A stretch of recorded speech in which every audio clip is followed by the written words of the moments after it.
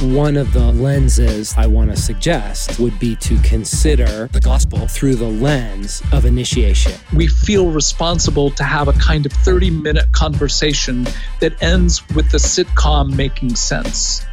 No. Sometimes the vision can cause you to stop. The vision doesn't drive you. The vision can actually constrain you. You just think, well, gosh, that's way bigger than I am. That's way bigger than my skills. If your spiritual life does not have a regular dose of adventure to it, it's not going to sustain the masculine soul. Hey guys, welcome back to the Ansons podcast. I'm Sam, and we are queuing up the Ansons Summer Series, where we've invited a few members on staff here to pick out a favorite episode of theirs and revisit some of our favorite past episodes from around the office. So I think you guys are going to really enjoy. Hi, everyone. I'm Jamie Gowdy here at Wild at Heart.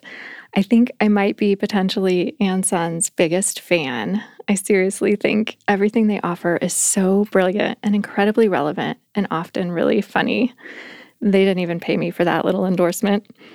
Today, I'm going to throw you back to episode 44, where they interview Michael Cusick.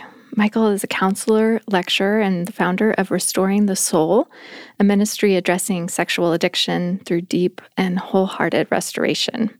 The reason I chose this one is that we get a lot of correspondence here at Wild at Heart asking for help with various addiction, and sexual brokenness is a very common theme, whether for the person writing or for someone they know and love. I frequently refer folks to this podcast as a great resource to anyone wishing to dive deep into sexuality, brokenness, and addiction, because it really offers an intriguing path towards healing and wholeheartedness.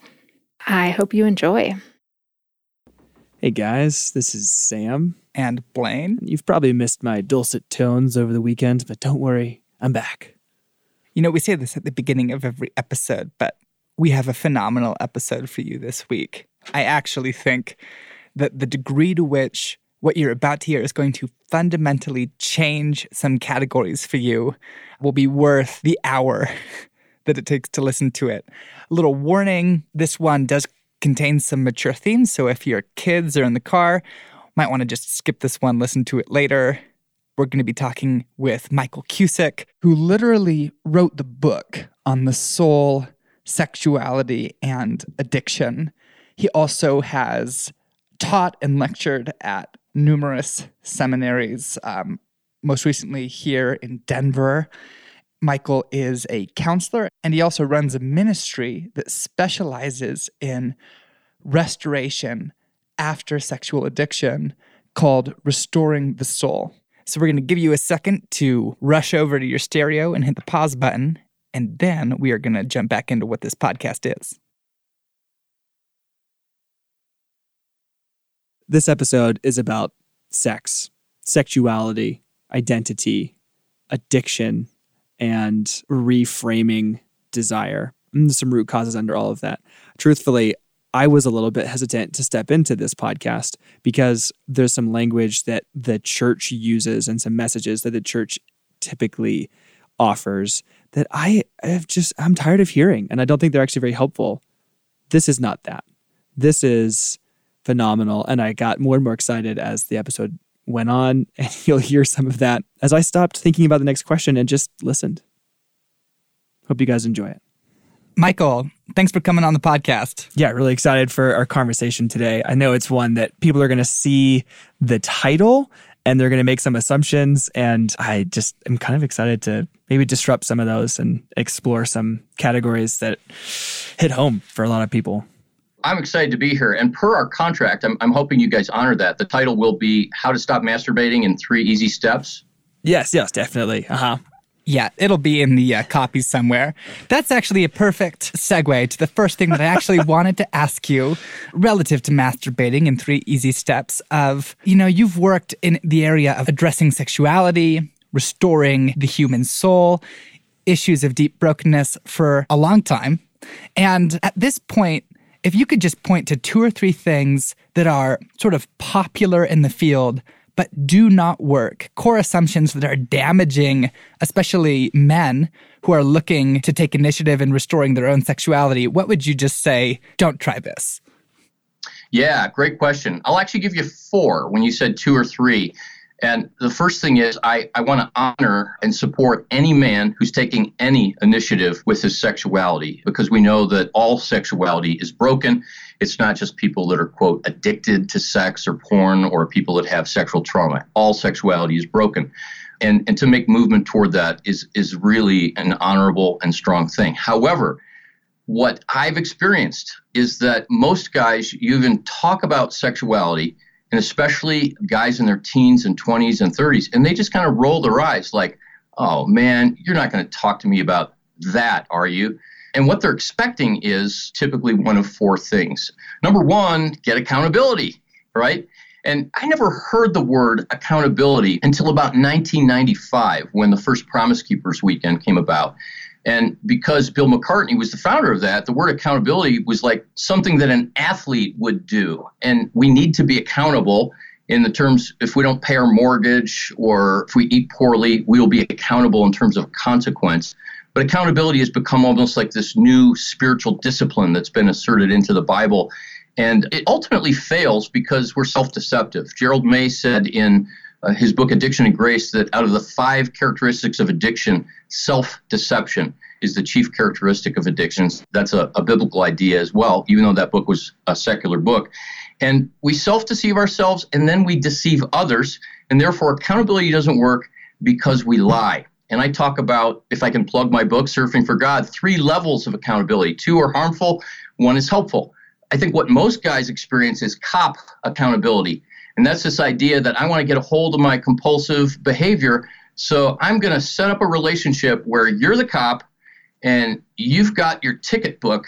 And if I speed in the zones that tell me what the limits are, if I break those limits, then you're going to write me a ticket. And usually that looks like shame. And usually that looks like, well, if I know that I'm going to feel ashamed, then I won't do this. And that's a horrible way to be motivated in the Christian life. That doesn't foster love.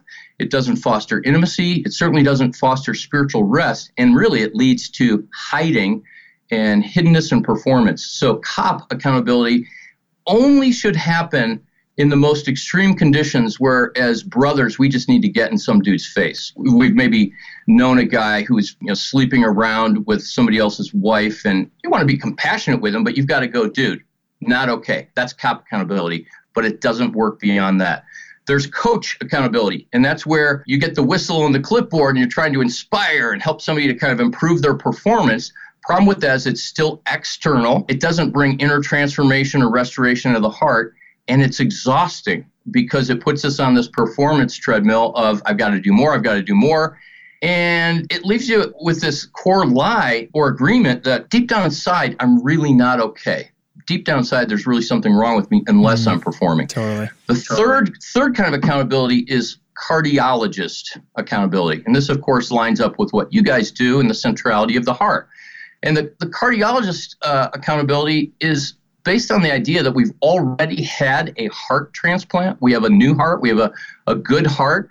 Therefore, fellowship, friendship, adventure, connecting, conversation is all about promoting the welfare and the well-being and the wholeness of heart. And, there's a lot of talk, even in secular culture, Brene Brown, other people are talking about wholeheartedness instead of necessarily brokenheartedness to freedom. And as they talk about wholeheartedness, I like to say that if the Pharisees, when they came to Jesus and said the first and greatest commandment is to love God wholeheartedly, we think we can do that somehow through this performance. And if I perform, whether it's with sexual stuff or not, then I'll love God. But you can't love anything or anyone wholehearted if you don't have a whole heart. So all these false ways of trying to initiate change are really a way to become whole without having to be vulnerable, without having to be dependent on another in a healthy way, and ultimately without having to trust God.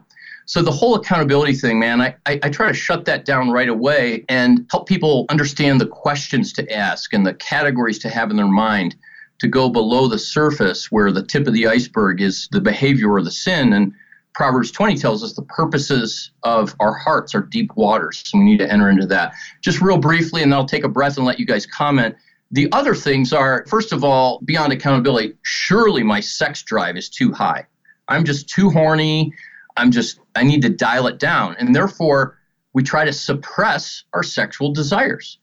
And this has been the gospel of sexual purity for 3 or 4 decades now, ever since I became a Christian, and especially since certain books have come out that just tell people to get accountability, to bounce your eyes, that kind of thing. And those are good skills, but they do absolutely nothing to bring about change. And you guys probably know the quote from Lewis, who said that it's not that our desires are too strong, it's that they're too weak. And most of us are like the kid in the mud puddle, playing around, not knowing that there's such a thing as the holiday at sea.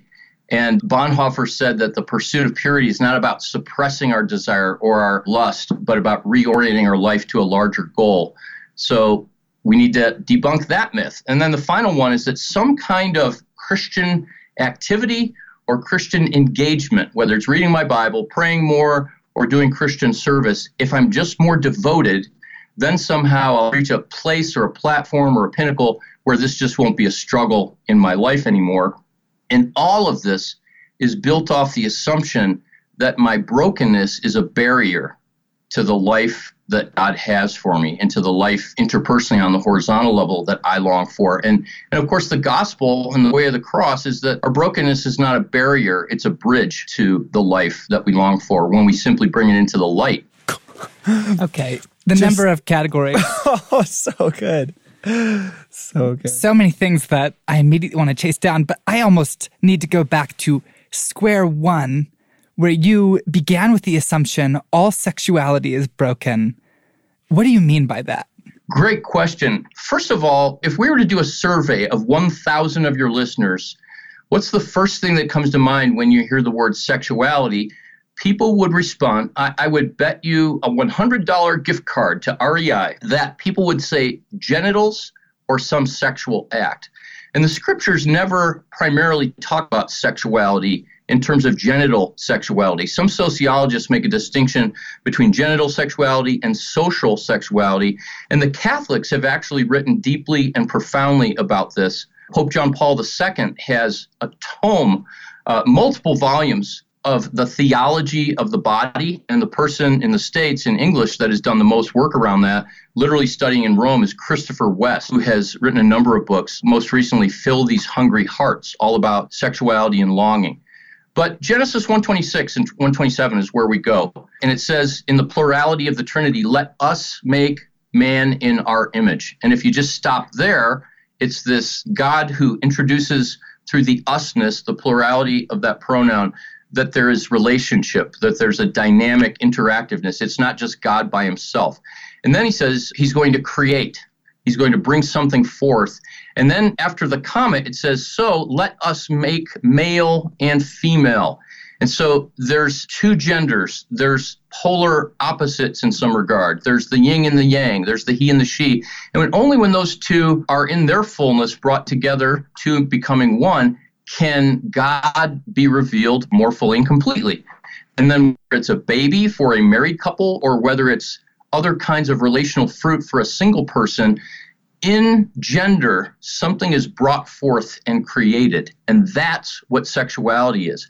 And I like to think of the word erotic, which originates in the Greek word eros, which is not a word in the Bible. It's less about genitals and the act of sex, and it's more about, as the Greeks used to think about, a life force or energy that is in us to become awake, alive, and to create and to bring forth life. And that's interestingly contrasted with eros, which is about this life force, versus thanatos, which is a force of death. It's the word from where we get euthanasia, a good death. And eros is contrasted with death. And there's a lot of ways that our sexuality that's meant to be this life force and this strength that comes up and out of us has really become more a force of death and an energy of death and destruction than it has been of life. It's really good. You know, that etymology is speaking Blaine's love language right there. That is. I love that stuff. I just made it up, actually. I don't know if it's true. No, I read that somewhere, so it's a real deal. It's highly accurate.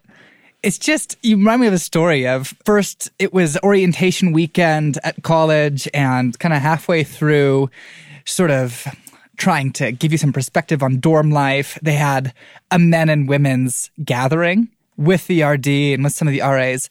And it was just such a classic moment where the guys are all sitting around, and the RD, I think, sort of wisely began the conversation by going, so we asked all of you men to come into a room. What do you think we're going to talk about? And those guys who had courage to say the obvious, it was like sex, sexuality, living in dorms near women. But the conversation around even maleness and sexuality was so linked to what we conventionally think of as sexual acts. And the expansion that you're gesturing towards feels like a total, almost reorientation of what it means to be a sexual being insofar as being a life-giving being. And I feel like what might expand or inform that for me would be if you could explain a little more what you mean. You write sometimes, and you write in your book, Surfing for God, that sexuality is a pathway to know God. I think that most guys who view their sexuality as some sort of issue would say, no way. My sexuality is one of the most difficult hindrances in my life. How can it be that sexuality in concept is a path to know God? How would you explain that? Oh, wow. This is where I would love it if we had a semester to unpack this every week. I taught human sexuality at Denver Seminary, and for 5 years I taught addictions there. And my passion is to look at how our brokenness actually becomes a pathway to growth in our relationship with Jesus, particularly through sexuality and compulsion. I always tell counselors, and I trained under Dan, who is your friend and your dad's friend. And when Dan was still here in Colorado, we spent a fair amount of time together. And he always used to say, surprise, that he makes bombastic statements. And for anybody listening, I'm referring to Dr. Dan Allender. But he would say, like, if you simply understand blank, then you can understand everything. For example, if you simply understand story, then you can understand everything. And my statement like that is, if you understand sexuality, and if you understand compulsion and an addiction, you can understand everything. That's the human heart right there. Addiction and compulsion is grasping for and attaching to, in an unhealthy way, what the Bible calls a snare, what we call an addiction, something that we believe will be life-giving. And sexuality is the impulse and the movement and the energy behind that to find a sense of completeness in other.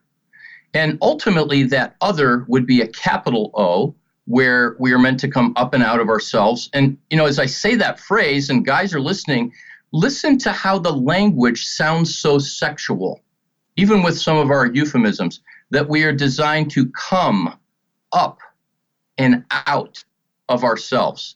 And not just to spill seed on the ground, but to engage, to enter, to penetrate in a way where life is generated. And that's so much more than the creation and conception of a baby.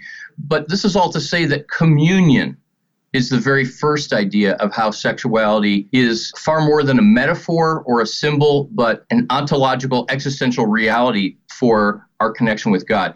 One of the most baffling things for me after being a Christian 35 years is still, what does it mean to be the bride of Christ for me as a guy? And yet I can actually say I've gotten glimpses of that.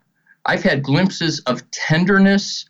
I've had glimpses of learning how to receive. I've had glimpses of being poured into from the Father, from Jesus, from the Holy Spirit that have literally conceived something new in me. So when David says in Psalm 139, I knit you together in your mother's womb, or you were conceived in your mother's womb because of my creation, that there's constantly something being conceived in us as our broken life bumps up against the presence and the reality of God. And I think it's in 1 Peter that the metaphor of an imperishable seed has been planted in us. And our job in our Christian life is to nurture that, but also to plant seeds in others so that life would be nurtured. So communion is the biggest thing. Union.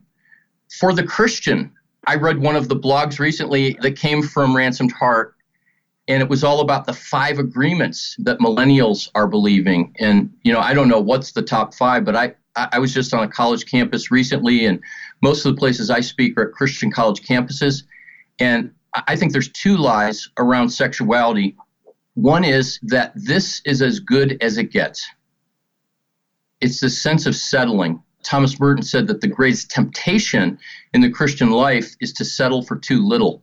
And I think especially kids that are in college right now, fumbling all over themselves with trying to get enough accountability or trying to suppress their desires or to be more devoted, and it's not working. They become more and more resentful of the Christian life, and they just conclude, well, this is as good as it's going to get. I have to live saved for the next however many decades I live, and I'll try to be a good person. And that's despairing. Who wants to be a Christian for that? That was my life for the first probably 14 years of being a Christian. And I came to the point where I said, Jesus, my sexuality is so broken and I'm so addicted and so compulsive. And man, I've memorized chunks of the New Testament and I've gone to conferences. If this is what being a Christian is, I don't want to be one. And that was the first time in my life I was actually that gut level honest with God. And of course, he began to push me into deeper waters and to show me what the Christian life really was about. So this is as good as it gets. Line number one. Number two is that my sexual sin separates me from God. And I think this is a very post-Enlightenment, modernist idea, and I would argue post-Reformation, that a Christian can be separated from God. But I hear again and again and again, I masturbated, I looked at porn, so man, God is just disappointed with me, frustrated with me, disgusting. I'm not a good return on his investment. And if we could just begin to see that union with God and that communion with God is not something we ever need to acquire or work up or abstain from sexual sin for a certain amount of time, that then we can have that. It's always there, and it's something we fall into and fall back on. And I think that knowledge alone can begin to free us. Because the question I often ask people that they're shocked by, but it seems like such a basic question, if you never overcame your sexual sin, how would God feel about you? And how would you feel about yourself? And you can see where that would go. Well, God would be disappointed. That's not what the gospel says. How would you feel about yourself? I'd hate myself, or I'd have to keep beating the crap out of myself. And wow, that sounds pretty despairing as well. And so sexuality, apart from this union and communion idea, becomes the greatest window into our own soul and our own agreements and false beliefs about God. We really believe that God is impressed with our performance.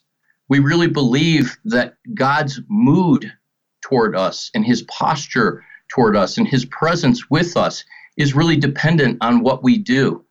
And again, that was my spiritual reality for 14, 16, 18 years. And I can also say that today, because my sexual story is one of sexual abuse, age 4, porn addiction starting at age 8, became a Christian at 16. Okay, now I'm a Christian. Jesus is going to take this out of my life. And it only got worse because it went underground. And then 3 years into my marriage, it all blew up when I was paying for sex with prostitutes and at massage parlors. And I was in as deep as anybody can get. And it was through that season and through that brokenness and through the sexual struggle that I really realized that the Christian faith I had built my life upon was really kind of a sham. It was cognitive, it was intellectual. And if you were to ask me today, when did I become a Christian, I would probably, just to mess with you, I'd say either 1980, when I prayed the prayer to receive Jesus 10 times, or in 1994, when my life blew apart and I came to know his love. And you know what the antidote to sexual sin is? It's love. If we would only trust love and to learn to be present to love and let love be present in us. And I'm not talking about Oprah mystical love. I'm talking about the incarnated, resurrected Jesus. If we could only trust love, all of our addictions and compulsions would just evaporate. So much goodness in there. I'm thinking that if I were listening to this, I would be hopeful and surprised, because as a listener to this topic, I am expecting for the symptomatic stuff, for the accountability conversation, the let's address the tip of the iceberg rather than the underlying roots. And obviously the hopefulness of wow, like what if this is something deeper and there's something there that I have value regardless of how the story plays out? I have so many stories of friends that feels like if it's the white knuckle Christianity. I have so many experiences where I was at a wedding of a friend who had succeeded, I say in quotes, with the Christian goal of suppression, like just try to keep the reins tight. You got to make it to your wedding night as a virgin, and that's your value. And that was actually spoken publicly at the wedding. Like, these people have achieved this, and yet their wedding night was miserable because there has been this category of sexuality as something to stuff, to take your pillow and like kind of suffocate, and also was something so wrapped up in their value that what about the day after the wedding? What about when they're no longer this prize pony almost? That sexuality was as damaged for them in a twisted way that they wouldn't have anticipated by being this thing that was forbidden, and you don't go there and you don't talk about it, and you just kind of keep that on a tight leash. That feels like another avenue that sexuality is assaulted from the Christian perspective. Yeah, you're both putting words to, and Sam, you're putting words to so many people's experience. And not just about sex, but really about any issue or obstacle in our life, anything that we can't overcome. You know, you're putting words to Romans 7, and I think for the average guy, the most present thing that they're aware of is sexuality, but we could apply that to any issue, right? You know, overeating, anger, gambling, shopping, buying stuff on iTunes or Amazon that you really can't afford and don't need, but you can't stop. And so I love the image of the pillow. You know, if I just suffocate it, it'll go away. But what happens is that actually arouses more desire, because when we feed the soul or our heart, we starve our addictive, compulsive behaviors. And we can, as Peterson says in Galatians 5 in the Message, he says that we're able to marshal and direct our energies and passions wisely. And that only happens as a result of something happening inside, as a result of rest and freedom. And I love how, you know, my life has been so blessed by Ransomed Heart, and you guys have been all about freedom. And you guys are one of the few people that are talking about freedom in a way that I think is more than just getting free from bad stuff. And it's always important to talk about freedom as a coin with two sides. Indeed, we need to get free from the things that choke the life out of our heart and soul, because they're bondage, and they keep us from receiving. But then there's a freedom toward something.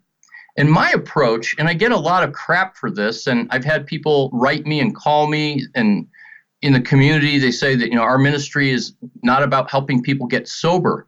And I go, well, of course we are, but that's not the first step. The first step is actually to help people discover the freedom that exists about a human soul in Christ, period. And that is that we're not under the law. The whole idea of the book of Galatians is that we do not have to not sin in order for God to love us, want us, and to be acceptable to him. And when we begin to understand that just a micron into our chest and our soul, and not just our mind, we begin to go, I actually want God now more than I want sin. And so it's Dallas Willard's idea of indirection, the idea that we don't focus on not sinning, we focus on out in front of us, who do we want to become? I think Morgan recently took my interview with Dallas Willard and played it on the Good Soil podcast. And one of the things he said in there, because I re-listened to it for the first time in 7 years, Willard said, if you try to keep the commands, you'll fail. But if you try to become the kind of person that keeps the commands, you will succeed. And there's a lot of guys that are trying not to sin sexually, versus what does it mean to become the kind of man, wholehearted, unencumbered from shame, unencumbered from the agreements and the lies about my masculinity and about what it means to be in relationship with a woman, disentangled from the lies about God. As I become that person, the man that I was created to be, then evil will not look attractive. And of course, men will always respond to nakedness because at a neurological level, we were created for that. But the demand and that incessant neurochemical drive no longer takes over because there's actually something solid that has come together inside of us. I just wonder, personally, if I will ever stop being surprised that any kind of development and any kind of change originates in the human soul. As you were just talking about, this is about becoming, this is about even restoring your own heart. It does make me think of some of the things that you've written. And one of the first things that's necessary for a man, any kind of addiction, in this case, sexual addiction, is they actually have to become a student of their own heart. And they actually have to learn. I thought it was so interesting that one of the places that you start is desire. You actually have to get acquainted with the desires of your own heart. Of the points of entry, why is that one so important? Why is learning the desires of your heart so near the top? With addiction, it's twofold. Number one, desire is the engine that drives the human heart. And desire is ultimately that energy, that longing, that yearning inside of us for something up and outside of ourselves. And ultimately, for God. That's why G.K. Chesterton said the man knocking on the brothel door is knocking for God. And people wonder why I called my book, Surfing. Am I a surfer? No. But I heard Chesterton's quote and I said, well, if that's true, and it is, then the guy surfing the internet for porn or the guy hooking up on Tinder is hooking up or surfing for God. And I have been perplexed in my own life about my own desires and longings because of my own early abuse and trauma. I had to learn to dissociate the impact of the trauma. There's a fight, flight, and freeze response. That's one direction people go with trauma. And I had that freeze response. My heart became numb. But other than my heart, my neurobiology literally became incapable of feeling. I remember when I was engaged to my wife, we had a very fast courtship and engagement because we were coming out here to Colorado to go to graduate school in 90. And she said to me, "You're the most disconnected person from your body that I have ever met or known." And I looked at her like, "What? I've got all my hands and fingers. What are you talking about?" And I would just eat badly and stay up late and get up early and go without sleep. And I didn't know what I felt. And I had headaches and just all kinds of things. And that was the result of trauma. And so when men are asked the question, well, what do you desire? What do you long for? Part of why I think men are so disconnected is not because of a stereotype of women feel and men don't, but because men tend to carry the trauma in their bodies more often through numbness and frozen emotions and shutting down, and that part of them is no longer accessible. And so I have to do a lot of work with the folks that I work with to help them just begin to get in touch with their body so they can get in touch with their desires. If you ask a woman, what do you feel? She'll be able to identify that quickly. If you ask many men, what do you feel? They'll say, I don't know. Other than hungry, angry, and horny, I don't know. And I know that's a caricature, but that was me. But if you say to that same man, I want you to close your eyes, take 3 deep breaths, and scan from the top of your head down to the bottom of your toes with your mind's eye, and pay attention to or notice something in your body. Let them do that. I'll ask, what do you notice? And they'll go, oh, well, that's easy. I've got this knot in the center of my chest that's just always there. Or I've got these butterflies in my gut, or, my balls are like hurting right now. Okay, well, tell me about that. And they may or may not comment on that. And I'll say, if you could take a cartoon bubble, like one of those little Sunday Funnies call-outs, and have it come out of that knot in your chest or out of those butterflies in your stomach, what would it say? Oh, that's easy. I'm anxious, or I'm scared shitless, or I'm just so angry right now. And I think that's oftentimes a doorway into desire. But if we can't name and own our desires, we'll never be able to actually move toward what we really want and what we're really created for. Because most of us just are aware of our casual desires. I want a new car. this is the first time I'll talk publicly about this. But I just got a new MacBook because my old one just went kaput. And while I was in the store, I had a brand new Patagonia black down sweater. It was a perfect coat, and somebody stole it. And we even checked on the security camera, and someone walked out with my coat. And I just went on and on and on. I couldn't let go of it. Like, come on, Lord, really? I mean, that coat was perfect. And I can settle for, well, if my coat were still there, then life would be good. But that's not life with a capital L, because the hunger, the desire, the connection for life goes much deeper for that than something that I can arrange for. And ultimately, we need to become aware of the desires that are deeper and beyond what we can arrange for or bring about. And that's what we're trying to find, and that's what we're searching for in sexual compulsion when we can't bring it about because it depends on another. And then suddenly pornography gives us the illusion that we're connected to another, but we're really not. So it becomes this insidious, malevolent object that we can get hooked to so quickly. I honestly was just listening, and I had, this piece that you mentioned Morgan earlier, which brought to mind this saying that he's said in the past, which is kind of aligning with what you're talking about now. He says that in his marriage, he's found that sex is rarely actually about sex, and money is rarely about money. The issues behind them aren't actually very easy to see, and it feels like it's about the thing that's going on. It sure feels that way in most conversations with guys. Like, you've hinted about this and talked about this whole piece of identity, this whole piece of like, I am this broken person because of this thing. It feels so hopeful. I had a conversation recently with a guy it wasn't pornography, it was a substance, and they are having a difficult time viewing themselves as anything other than defined by that substance. If you could just go around with like a card and hand it out and you're like, this actually isn't about sex. And that's really hopeful. I think people would first be like, what do you mean it's not about sex? Of course it's about sex. Like, I feel powerful. I feel aroused. I feel loved or cared for. You know, my wife was harsh to me today and this is a safe place. It's a hopeful thing to say that these things that are trying to falsely be our identity, these things that we're like pulling towards, aren't actually the actual issue. That they are these aspects of our heart, this longing for God, this viewing of ourselves. When you have someone sitting across from you, what do you, because you literally have to lead some of these guys by the nose to talk about the anxiety they're feeling. What do you do to get them to maybe come to some terms with the deeper desires there?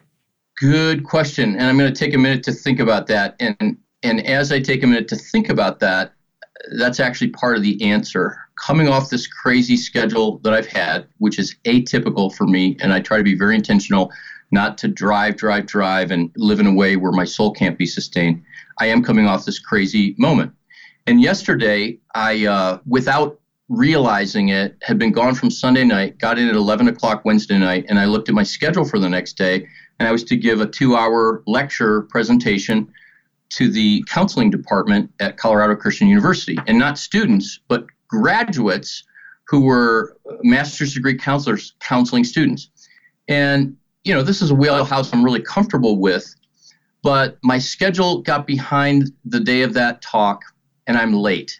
And so I start texting the director on the way there. I'm so sorry. And shame starts to come over me. And I'm beating myself up. And why don't I, manage my schedule better? And then there's no parking. And I'm at the bottom of a hill carrying a box of my books and a heavy other stuff. And I'm just like not in a good place. And I get in front of the students, and there's like 18 of them. And I start to talk. And I realize I can't do this from this place. And so I said, let's pause a moment. I want to start over. And, there were no microphones or anything. And I went and I got a chair instead of me standing in front and kind of pacing, which is what I do. And I sat in the chair and I said, I want to model something for you. I can't talk to you right now from a place that's grounded and centered in me if I don't sit here in silence for 2 to 3 minutes. And I want you to join me. And they all looked at me with like these big eyes like, okay. And I just instructed them to kind of take 3 breaths. With each breath, hold it in for 3 seconds so the carbon dioxide builds up, and then slowly exhale like you're blowing through a straw. They all did it with me. At the end of 3 minutes, I felt peace and calm, and I stood up now with a strength and with a sense of centeredness that I still did my ADD kind of thing, but I was speaking and operating and connecting to a very different place. So to the average guy who thinks that he's broken and that is his identity, more information and insight and cognitive knowledge is not going to change that. What that man needs is encounter, experience, and he needs to be able to shut off. And I'm not talking about going out to the woods and backpacking. There's a place for that. And some people's spirituality is fostered that way. I mean, Psalm 46:10, be still and know that I'm God. And I like to say this for shock value to some guy, and I'll say, what's the hardest command in the Bible for you to obey? And if they're struggling with porn or sex or a substance, they'll always say something like, avoid sexual immorality, or, do not lust. And I'll say, I think the hardest command in the Bible for you to obey, because I know it is for me, is Psalm 46:10. Be still and know that I'm God.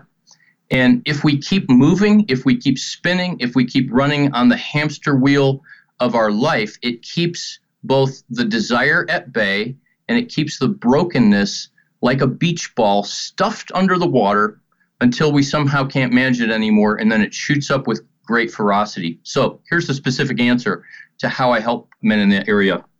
In my own story, I had to light a candle, and I grew up Roman Catholic, was baptized and confirmed, believed nothing for 4 years, and came to Jesus when I was 16.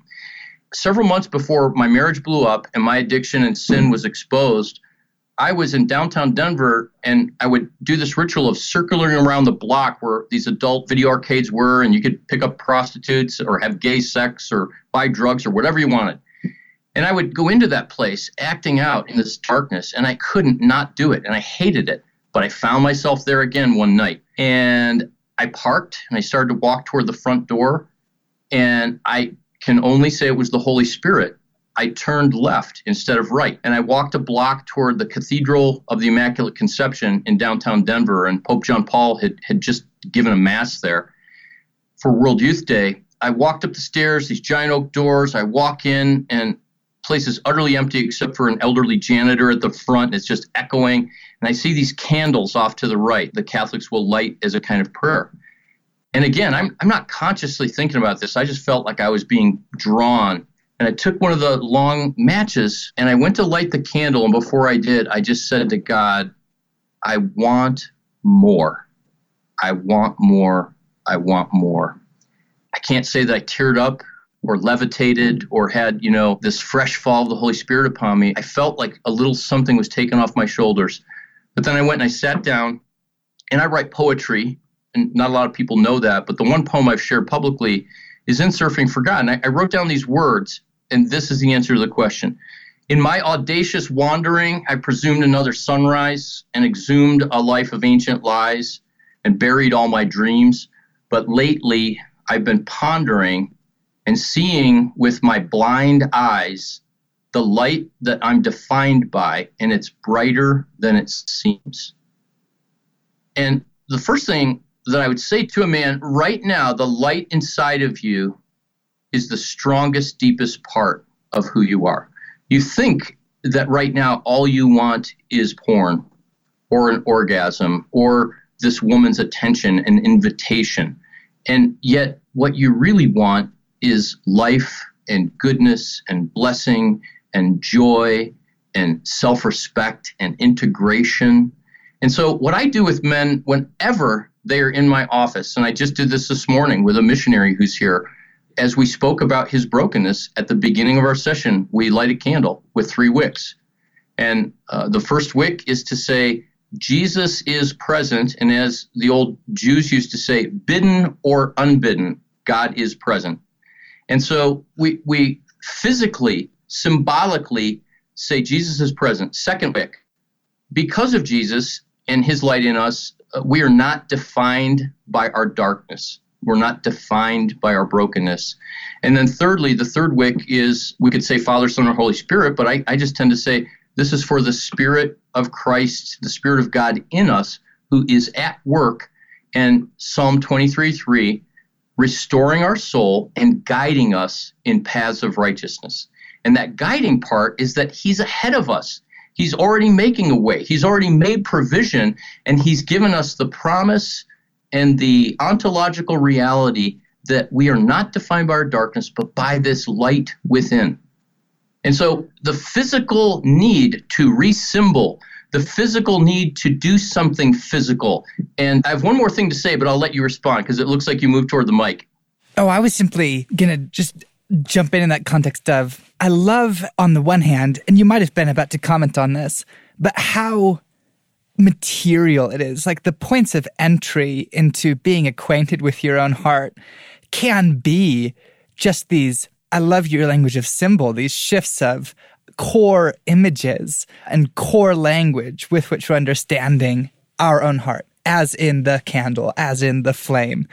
I think also this returns to a point you were making earlier in our most recent monologue that blew everybody's mind again, was that it reminded me of, conversations that I'll have. We do have the opportunity to connect with young guys and what we do, but the language that, one guy recently, when we were simply talking about, it wasn't about sexuality. It was, what should he be doing with his time? What does he even want? Does he even want a life with God? And it was so great because what he was able to name in the conversation were just the words, I don't know what I want, and beginning to air that ambivalence that I think that most honest people would to some degree identify with.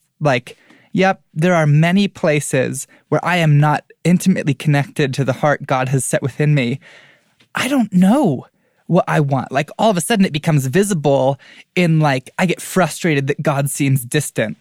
And then suddenly this desire that he would be present and that I would know him becomes exposed. Or I get really frustrated that my hopes even in work or hobby or something that I love get totally sidelined. And all of a sudden this other desire to be seen in an area of excellence becomes visible. And I think that in that conversation, and as I'm personally reflecting into guys listening, just that experience of, wow, I'm hearing a conversation that just says, I have a heart. It has deep desires. I don't know many of the things that my heart wants is actually just a really good sort of point one of, okay, well then where is your heart becoming visible to you? And you actually know, as you were just saying, that your heart wants these core things like union with God. And then what does it look like to begin pressing deeper into what you call developing desire? So this might not lead to the point that you were about to continue with, but I would just love it if you would take a moment and you talk about this concept. You said at the very beginning of our desires are not too much. They are in fact too weak. And in this language of understanding our heart and needing our desires to be stronger, how does a man go about developing his desires and making them, in fact, stronger? Yeah, man, I wish we had 3 more hours to talk about this, because what you guys are doing is you're having conversations about the things that we rarely talk about, but desperately want to talk about. But more than that, in what you all do at Ransomed Heart, and what I try to do is to give people language for their soul. And we desperately need that language. And hopefully this is not a tangent. Hopefully this will connect with somebody.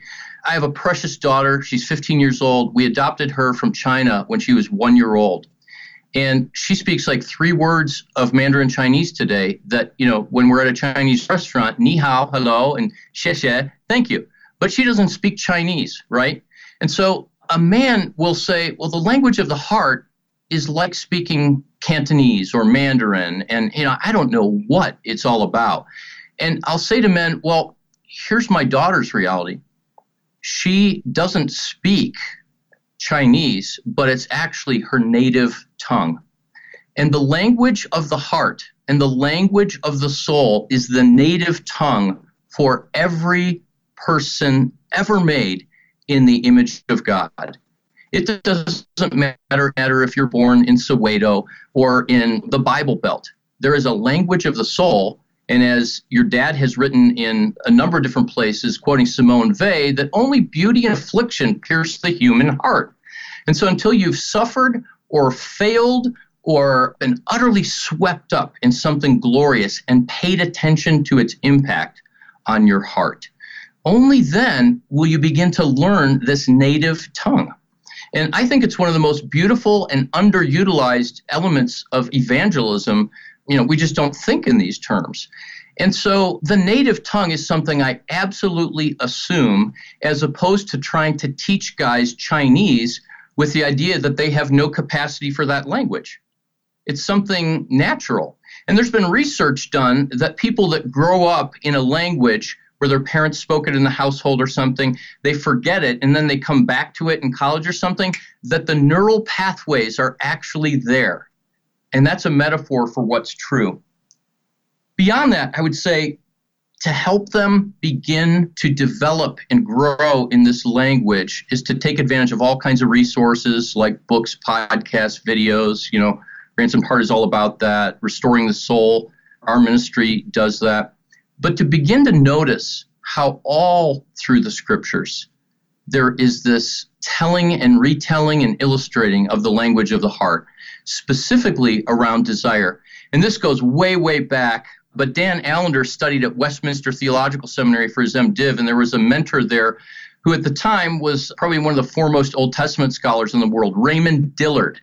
And Larry Crabb and Dan, when they were working together way back at Grace Seminary, had Ray Dillard look through their materials and their books. And when Inside Out came out, which blew us away, and that's the book that kind of saved my life, they gave that book to Dr. Dillard and said, "You're an Old Testament scholar. Is this idea of longings and thirst really in the Bible? Is this a legitimate category, or are we just psychologizing this?" And he came back and he said, all 66 books of the Bible have explicit or implicit emphasis and content about desire and thirst and hunger and longing. And I remember while I was addicted to prostitutes and acting out sexually as a single guy, and Inside Out came out, right before that book came out, I would have my quiet time and I'd go, Lord, why doesn't this truth and what I hear in church and what I'm memorizing, why doesn't that touch my heart? You've got to give me something more than this. And then the book came out and I started to go, oh my gosh, this is addressing these spiritual thirsts and longings and putting words to it. And you know what happened? Everything I began to read in the scriptures started to burst like flowers, where I'd go, oh my gosh, there's hunger, there's thirst. And of course, two of the most obvious ones, Jesus calls us to himself in John 7. On the last and greatest day of the feast, he gets up and says in a loud voice, and we skip over the very first word, if anyone is thirsty, come to me, and these streams of living water are going to flow. And I think the reason why most people don't experience much in the Christian life is because they're not thirsty, and they think that being thirsty and wanting and desiring is somehow unchristian and selfish because we're supposed to die to self, which, by the way, the Bible never says. It says die to your sinful nature. And in fact, Jesus says, hey, your thirst is good. The other big one is in Isaiah 55, where it's almost like a reflection when Jesus was saying what he was in John 7. It's almost like he was referring to this. But it's absolutely beautiful because the prophet says, come all who are thirsty, come to the waters. And then it says, you who have no money, come and buy and eat the richest of fare. And from a literary perspective, it almost doesn't make sense, right? So you're thirsty, you're here in the desert, like you're going to die of dehydration, but you can come to my store and I've got everything you want. Only problem is we don't accept credit cards, we don't accept cash, we don't accept checks, we accept brokenness. We accept poverty. We accept only the acknowledgement that you can't pay, and then you don't just get water, you get Gatorade. We're going to replenish your electrolytes. We're going to put vitamins in you. And you're not just going to get bread. You're going to get the richest of fare. And you're going to get meat. And you're going to get vegetables. And suddenly, that invitation awakens inside of us not just thirst, but a deeper thirst, where he's saying there is a richer fare. And the work of evangelism and discipleship is really to point people to the heart of God and to say that that always leads to a richer fare. So ultimately what I would do is in all of these kinds of conversations and symbolic gestures to stop teaching doctrine for which there's a place and point people to a person, to point people to Jesus, to point people to the Trinity. And when you engage them in actual relationship with a person, things wake up. Because with everything I've said, if you think about a man who has no knowledge of his heart and no attachment to his emotions, and yet that same man falls in love, he's going to wake up and he'll feel feelings that are very biochemical, and a part of his heart, from simply like an evolutionary perspective to procreate the species, will move toward that woman and she will respond. And that's the native tongue that comes out even there. You know what my struggle is? And I say this hopefully with no arrogance or pride. I'm a dude who loved Jesus and I couldn't stop paying women for sex. I'm a guy who loved God really with all my heart and was willing to do anything for him, but I couldn't not be unfaithful to my wife, and I couldn't not go numb myself with alcohol. And I feel like a guy that's been given the cure for cancer, and nobody wants to talk about how they've got cancer until they break down or jump over the cliff or until their world crashes. And I just regularly pray. I said, Lord, bring this out to the people that so desperately need it. And I travel around even 2 weeks ago at a major church with a major national platform. And it's so hard to get men to come to something because, if I show up for that, then that means I'm a pervert and I'm struggling with that. It's like we have to be euphemistic about it and talk about purity and sexual integrity, and then people roll their eyes. So I'm so grateful for this opportunity, and I'm so thankful for you too that are asking the questions, having the conversations, and providing language for us to become integrated. I think that this conversation is going to be pretty huge in reframing just the major category of being a sexual being for so many people. I do want to just point out a couple resources. If someone's listening to this podcast and they're just going, language for the soul? Yes, I want to keep going. And, I'll throw out too and then ask if there are any others that you would sort of refer people to. But obviously the first one would be your book, Surfing for God. I think as a primer to the language of a person's own heart and how it is sort of enmeshed with their sexuality would be key. I think that here at Ransomed Heart, in fact, something like The Sacred Romance would be really good. Something like Waking the Dead for understanding how a person's heart operates. But where else would you send someone who is ready to pick up some more language in response to this conversation? Yeah, well, those are the first one I always send people to, especially when we do intensive counseling, is we can't do it all. And your dad actually said to me once, you have to, Michael, be comfortable with the partial. We're all given a sliver. And at this stage, my ministry is not to have a wide-ranging, catalog of resources. We have some. However, Ransomed Heart, number one, Allender Center, number two, the conversations that Dan is having, not just around sexuality, but around trauma, transformation, growth. I love Peter Scazzero's Emotionally Healthy Leader podcast. And then I have a podcast at restoringthesoul.com called Restoring the Soul. And at this point, the 55 episodes have been, including Craig and John, but Peter Scazzero, Dallas Willard. And basically my podcast is people that I read or have heard talk or people that have touched my life, musicians, poets, theologians, philosophers, and everything in between. I like to have conversations with them. And so all of that is around this idea of who is God and who are we and how do we bridge that gap? And I think that would be a very helpful resource for people. I think starting with those would just be a great point of jumping off. Yep, that's killer. Michael, thank you for giving us some of your time today. It's been a joy to get to talk about this, and I honestly have gotten so pumped and also lost track of future questions because I've just enjoyed listening to what you've brought. So thank you. You're welcome, Sam and Blaine. Joyful for me too. Good to be with you guys.